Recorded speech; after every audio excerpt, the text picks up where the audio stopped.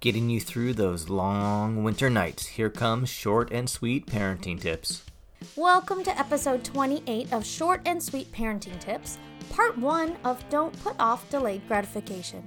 Both parts 1 and 2 of this series will offer activities to help develop this skill in your kids and maybe even you. But before all that...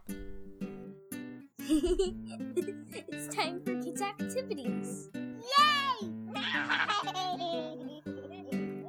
Hello, kids. I'd love to share a riddle with you all. Now, if you think you know the answer, keep it to yourself and let your grown-ups see if they can guess it. The riddle is, what do you call a bear with no teeth? Now, while I talk to your parents, I'd like you to draw lots of colored bears with no teeth.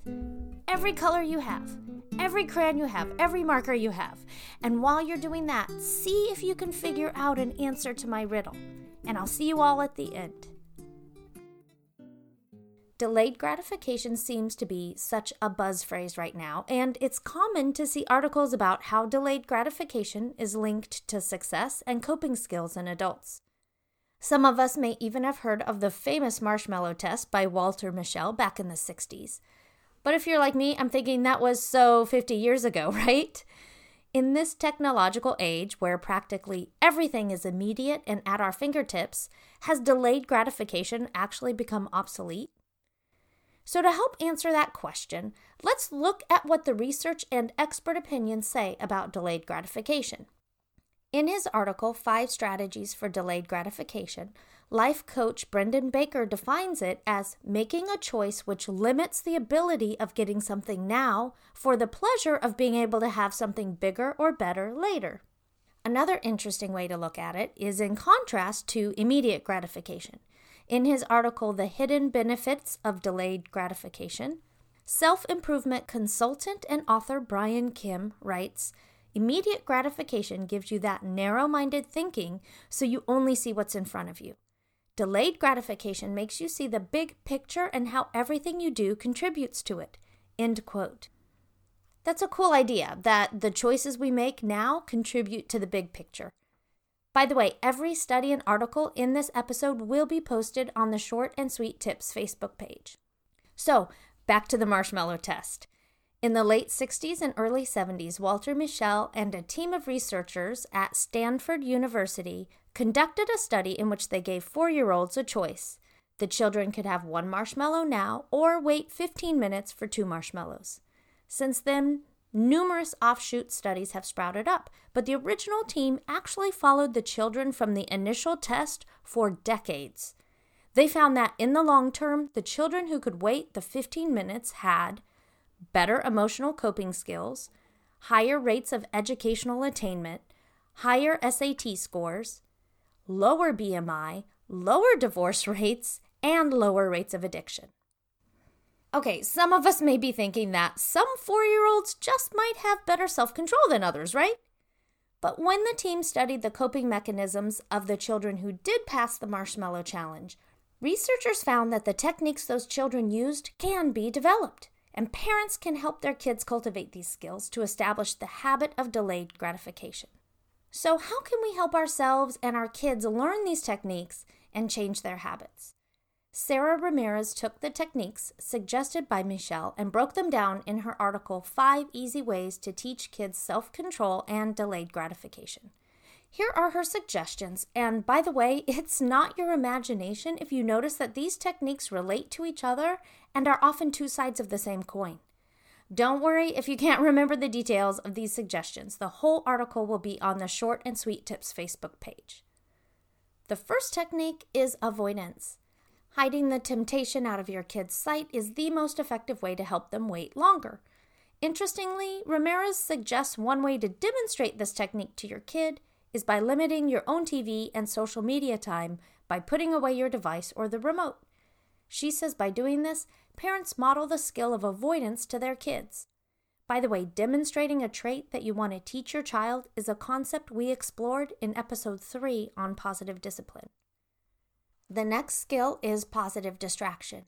Researchers in the marshmallow experiment used various methods to distract kids, ranging from suggesting they think fun thoughts to giving them a Slinky.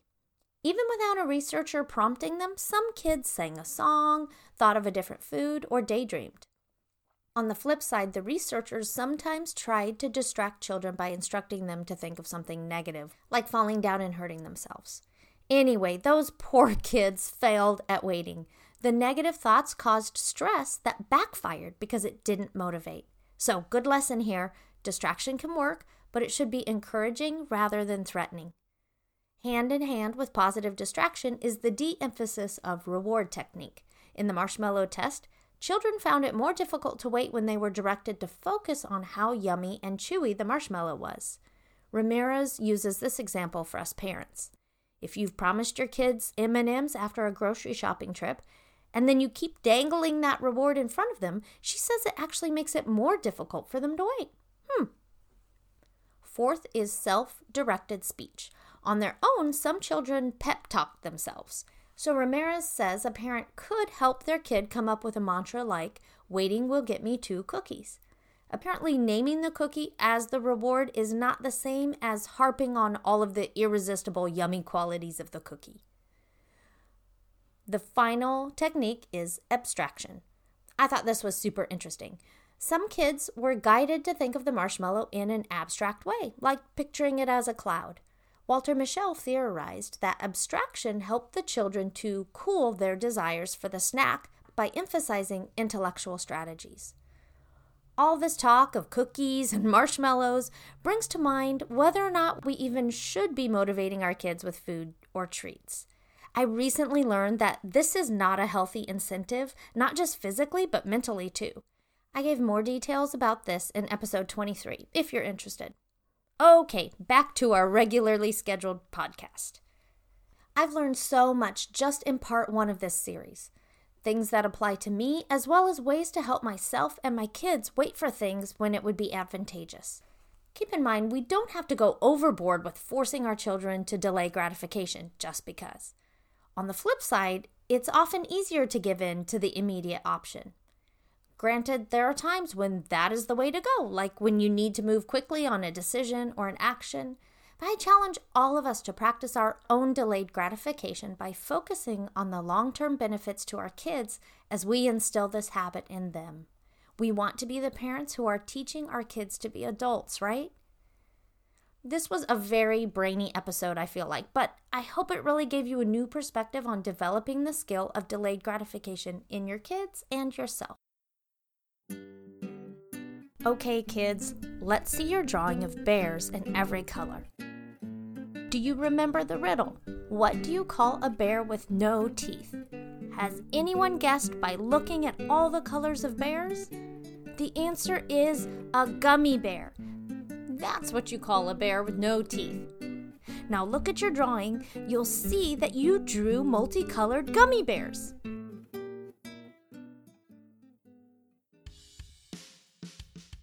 Next week, part 2 will cover current studies and ways that you may be unknowingly jeopardizing your kids' ability to delay gratification. You especially want to tune in to hear about the most recent study because it reveals some surprising results. And of course, part 2 will include more ways to develop this skill in your kiddos. That's it for this week's short and sweet parenting tip. Fresh ideas in bite-sized portions.